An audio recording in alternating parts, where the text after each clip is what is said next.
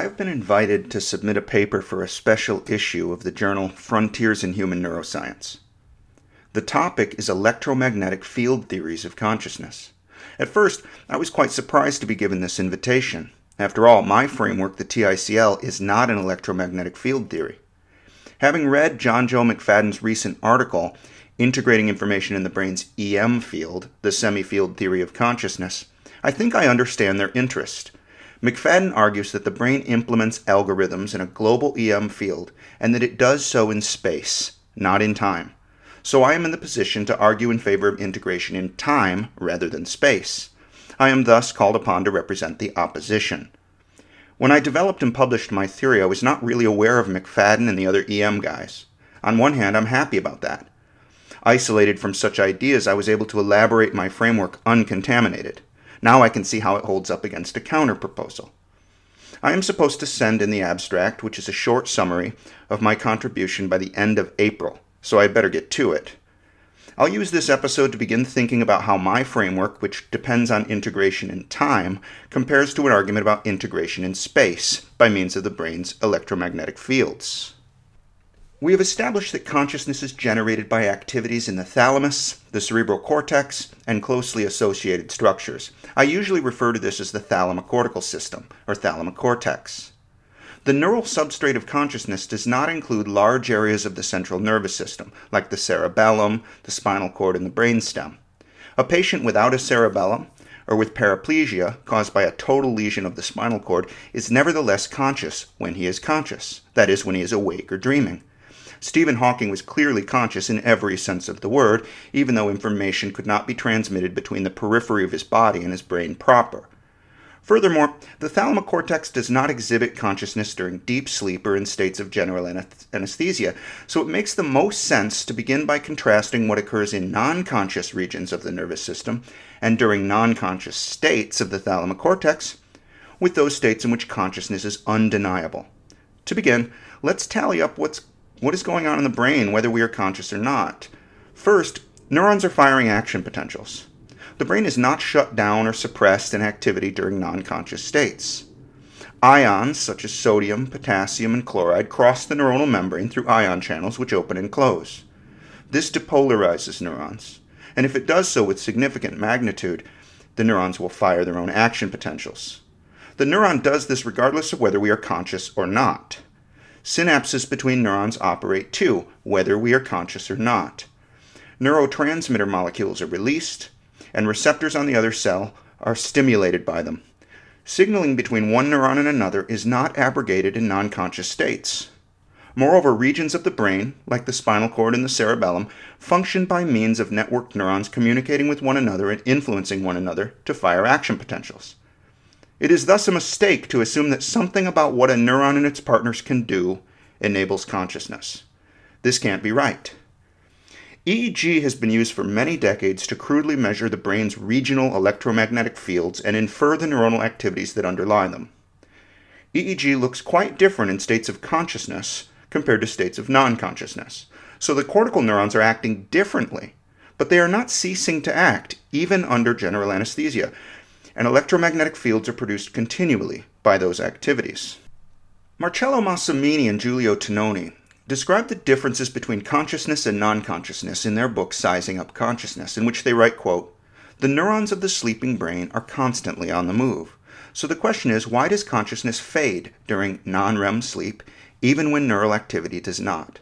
Why is it that when we wake someone from deep non-REM sleep, especially early in the night, and ask them to report anything that was going through your mind just before waking up, they will often say that they were not there. They were coming out of nowhere, out of nothingness, as if I didn't exist."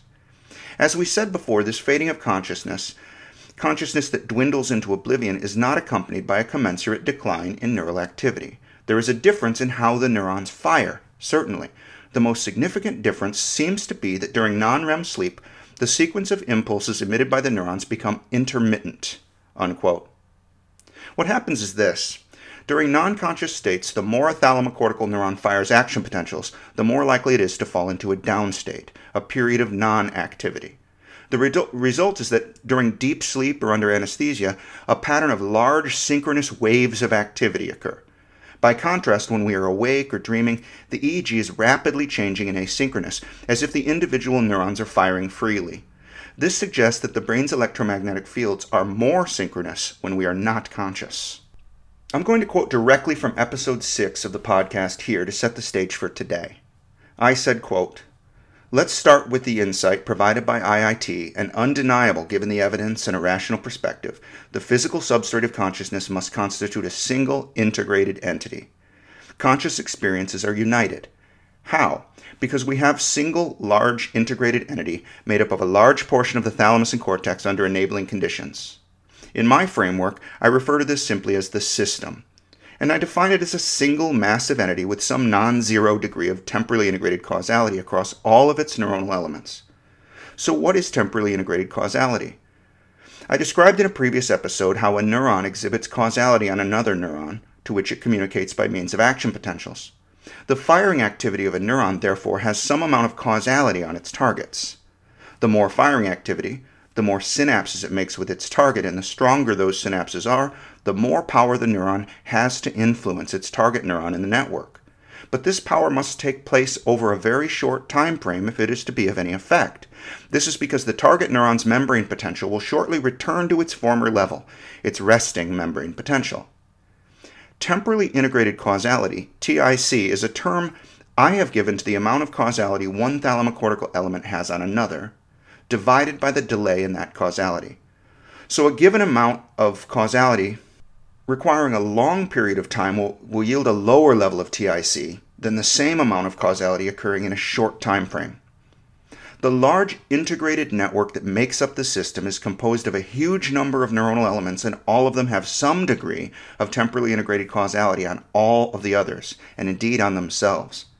In general, the more distance and the more synaptic contacts that it takes to influence another neuron in the network, the lower the TIC between one element and another will be. For my framework, all neuronal elements which are integrated at a non-zero level are part of the system. Neurons can influence the system from outside of it, and other neurons can be influenced by elements of the system. But if they are not integrated, sharing cause-effect power in both directions, then they are not in the system." Unquote. According to my framework, the system is composed of a massive number of neuronal elements. Many of these neurons will be influencing one another to a high degree, way higher than the level of integration across the whole system. The whole system is integrated, but over a longer duration of time, so it has a lower TIC.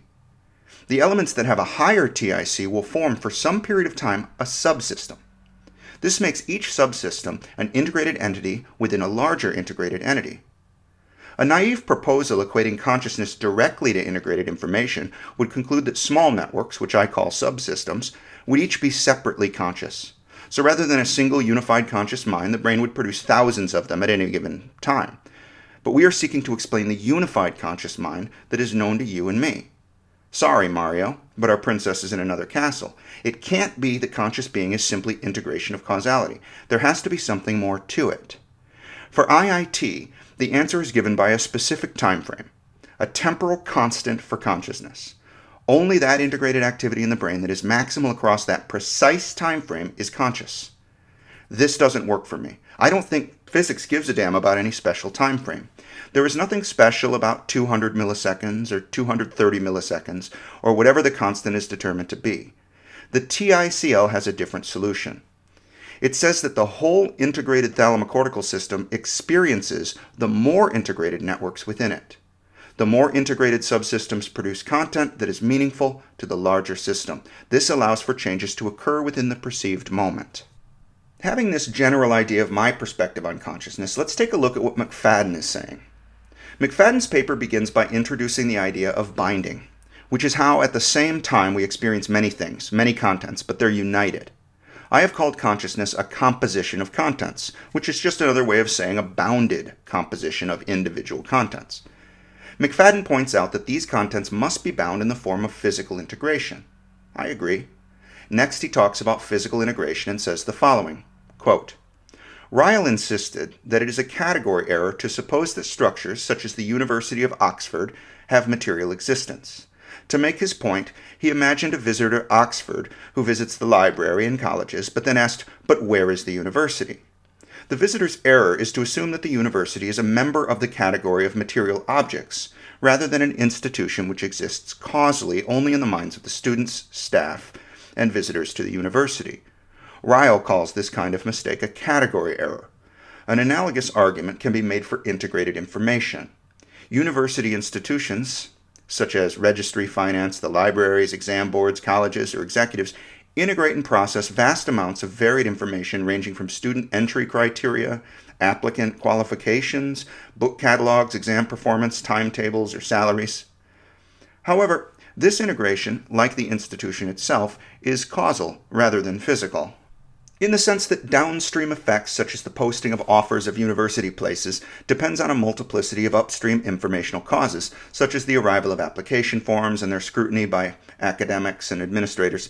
The integration is via a causal chain of operations in time, rather than physical integration in space." Unquote. McFadden goes on to talk about computation, as for example done by a Turing machine or some other circuit-based system. This is not integration. So I guess I agree with the author on this point, but I wonder if he is suggesting that this is what theorists such as Giulio, Tononi, and I are claiming. We certainly are not.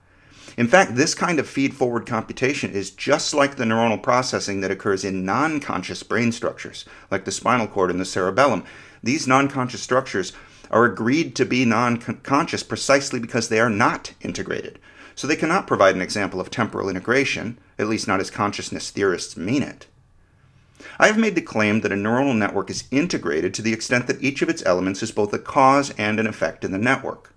A neuron's behavior in such an integrated network not only influences the future state of its target neurons, but all the other integrated neurons, including itself. Next, McFadden proposes that electromagnetic fields are truly physically integrated, but not in time. He writes this, quote, "EM waves travel at the speed of light across huge distances. However, their strength is subject to an inverse square, electric component, or cube, magnetic component law, so that the EM field perturbation of a single neuron rapidly falls off with distance. In my earlier paper, I estimated that the EM field electrical perturbation from the firing of a single neuron extends into a volume of only about 80 millimeters, encompassing a maximum of about 200 neurons. So in contrast to matter-based signals that do not attenuate with distance, signals passing through the semi-field will tend to act only locally, unless boosted by chains of synchronization. Note, however, and very importantly, that in contrast to temporally integrated information, an algorithm in space can function only when its computational nodes fire synchronously, so that their inputs are simultaneously available to all the components of the network. Therefore, a key prediction of the proposal that consciousness is distributed EM field-based algorithms is that conscious information will be correlated with synchronously firing neurons." Unquote. The part about the attenuation of the EM at distance is good, because we know from split brain patients that there really is a division of conscious access which occurs when an incision divides the hemispheres. McFadden even addresses this in his paper, so this is not a problem for his theory. But the necessary link between synchronous neural activity and consciousness provides, I think, a major obstacle to the semi-field theory. Recall that the greatest synchronicity of neuronal firing activities occurs in non-conscious states, especially under general anesthesia. By contrast, neurons fire at high frequency and very asynchronously in the cortex during wakefulness and dreaming. But let's think this through. Most neuronal activities across the thalamic cortex at any given time are not producing conscious content. Their activities are background with respect to consciousness. Otherwise, we would be consciously perceiving everything our receptors pick up all the time. Since consciousness is actually quite limited in this respect, I have accounted in my theoretical framework for this phenomenon by requiring that the temporally integrated causality for a subsystem be higher than that of the whole system. If the TIC of a network is not higher than the system, then there is no subsystem, and thus no content. It's just background activity against which real activity gains meaning. McFadden writes, quote, "Several decades ago, work conducted by Wolf Singer and colleagues demonstrated that neurons in the monkey brain fire synchronously when the animal attends to the stimulus. Many additional studies confirmed and extended these findings to many different experimental systems. For example, work in David Leopold's laboratory at Max Planck Institute for Biological Cybernetics in Tübingen, Germany, investigated awake monkeys trained to respond to a visual stimulus. The removal of a red dot from a target area by pulling a lever to receive their fruit juice reward. The researchers monitored both neuron spiking and changes in local EM field potentials in V1, V2, and V4 regions of the monkey's visual cortex. They demonstrated that spiking of neurons in cortical areas V1 and V2 was totally uncorrelated with the monkey's perception of the target. However, low-frequency modulation of local field potentials presumed to be generated by synchronously firing neurons in these same regions did correlate with perception. It seems that though neuron firing rate in the primary visual cortex does not see the stimulus, synchronicity of neuron firing does indeed see the target. Many subsequent studies have also demonstrated that neural synchrony also correlates with conscious perception in humans. For example, neural synchrony patterns were found to correlate with the conscious recognition by subjects exposed to optical illusions. More recent work has demonstrated that conscious auditory perception is correlated with long-range synchrony of gamma oscillations. Synchronization between the anterior and posterior cortex has been shown to correlate with consciousness levels of patients who have suffered traumatic brain injury. Of course, there may be several different and often contradictory signals being simultaneously projected into the semi-field by networks or clusters of synchronizing neurons. Even so, what is distinctive about the semi-field in contrast to many other theories of consciousness is that, because EM fields are always unified, there is only ever one EM field in the brain." Unquote. Okay, so there might be synchrony on a background of asynchrony. That synchrony would be expected to occur among those neurons which make up what I call a subsystem. But, and this is important, how synchronous do they have to be to integrate in space but not time? A subsystem is integrated at a high level relative to the system. This implies that its member activities are more synchronous to one another than to the rest of the brain's neurons, but they aren't precisely synchronous. They aren't firing in perfect unison. Some neurons fire, and others get the signal which they project to other neurons, and the signal feeds back to the original neurons in a tight temporal frame. But that is not perfect synchrony. McFadden implies that perfect synchrony is a requirement of a semi-field theory because he says that the integration occurs in space rather than time. It seems obvious to me that some amount of time, however brief, is completely necessary for consciousness if neuronal communication has anything to do with it. Thus constrained, the semi-field theory could only apply to neuronal dynamics occurring at exactly, and I mean exactly, the same time. But features of the world which impinge upon our various receptor systems could never arrive in the thalamocortex at the same time. And yet these features are subject to binding as far as we are experiencing them. I claim that a temporal window is absolutely necessary to explain our unified conscious experiences. This will allow the feature binding of object colors, textures, and contours, which would be subject to appearing and disappearing independently with only spatial integration by means of the semi-field. Further, we see these things changing against a background which does not change. We see movement. We hear sounds getting closer or rapidly occurring in succession. This could be an illusion, but I'm inclined to doubt that. In any case, perfect synchrony seems unlikely. Remember, we're talking about physics. McFadden seems to literally mean integration over a space without the passage of time, any time. McFadden writes, quote, "The idea that the seat of consciousness is simply the brain's EM field may initially sound outlandish, but it's no more extraordinary than the claim that the seat of consciousness is the matter of the brain. All it involves is going from the right to the left-hand side of Einstein's famous equation, E equals mc squared, therefore replacing the notion that consciousness is encoded by matter of the brain with that of proposing that it is encoded by the energy of the EM fields generated by the motions of its charged matter. Note that by illustrating this idea with Einstein's equation, I am not, of course, proposing any interconversion of matter and energy in the brain. Matter and energy are equally physical, but instead of being composed of material, the semi-field theory proposes that our thoughts are composed of the brain's EM field energy. This is a kind of dualism, but it is scientific dualism based on the physical difference between matter and energy, rather than a metaphysical distinction between matter and spirit. Although, as I have argued, shifting from matter to energy of the brain is conceptually trivial, when searching for an appropriate substrate in the brain that can physically integrate complex information, the move draws an immediate payoff, as it effortlessly solves the binding problem. Whereas information encoded in the matter of neurons is, as I have argued, always localized and discrete, both in space and time, information in the field is always integrated yet distributed, in the sense that it may be downloaded from any point within the field." Unquote. Hang on. Who said that consciousness is composed of matter? I have said that consciousness is composed of integrated causality. That means energy, not matter. I think Tononi and other IIT researchers would agree with that. Of course, this explanation is equally physical, and the TICL does not suffer from the binding problem either. It seems to me that synchrony in the measured EM field will correlate with conscious contents because subsystems are tightly integrated in time. For the TICL, a subsystem is a group of neurons which might be close to one another or quite distributed across the cortex, but which are influencing one another to a high degree in both directions, cause and effect. This necessarily takes time, but not a long time. We're talking about milliseconds. Recall that the temporally integrated causality of a subsystem is the amount of causality among the neurons in the subsystem divided by the amount of time it takes to achieve that causality.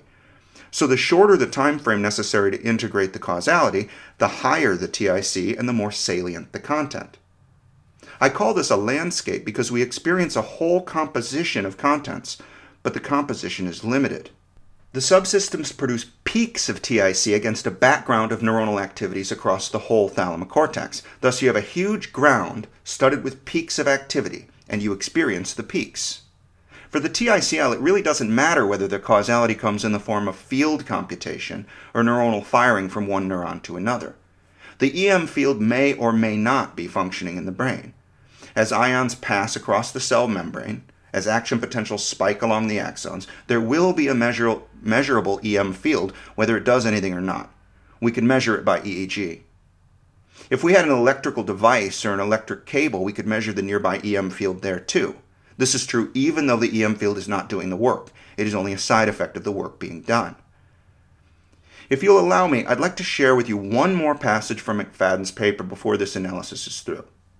He writes, quote, "What is distinctive about the cemi field in contrast to many other theories of consciousness is that because EM fields are always unified, there is only ever one EM field in the brain.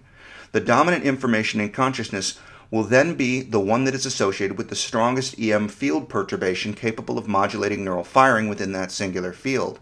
This has been demonstrated in numerous studies. For example, the 2005 study that demonstrated that increased gamma band synchrony predicts switching of conscious perceptual objects in classic binocular rivalry. Similar switches in EEG or MEG patterns have been shown to predict conscious percepts in numerous studies, opening the possibility of mind reading by decoding brain EM field signals. In nearly all of these studies, the conscious percept corresponds to the dominant EM field signal, suggesting that competition between rival percepts is resolved through positive feedback loops within reentrant circuits, leading to what Dehaene calls a global ignition, or avalanche of the dominant signal. Therefore, in contrast to other theories of consciousness, such as global workspace or integrated information theory, IIT, that use arbitrary or ill-defined thresholds for access to consciousness, the semi-field relies on a measurable physical parameter, the strength of EM field perturbations that are capable of modulating neural firing, to differentiate between conscious and non-conscious brain information. From a neuronal perspective, there appears to be no obvious reason why synchrony should make a difference to neural processing. Neurons deliver the same information and perform the same informational processing whether or not they are firing synchronously. Of course, many theorists of consciousness do incorporate neural synchrony by, for example, viewing it as a signature of the reentrant neural connectivity characteristic of globally distributed neuronal circuits that are proposed to underpin consciousness, or a consequence of coincidence detection within neurons involved in conscious thoughts. Yet neurons need not fire synchronously to distribute information globally, and reentrant circuits need not necessarily fire synchronously. Similarly, there seems to be no obvious reason why conscious neural processing requires coincidence detection any more than non-conscious neural processing, as they both perform temporal information integration. So synchrony per se is neither a necessary nor sufficient requirement for consciousness in matter-based neuronal models of consciousness. As far as I am aware, it is only in the EM field theories that synchrony plays an obligatory role in conscious information processing, unquote.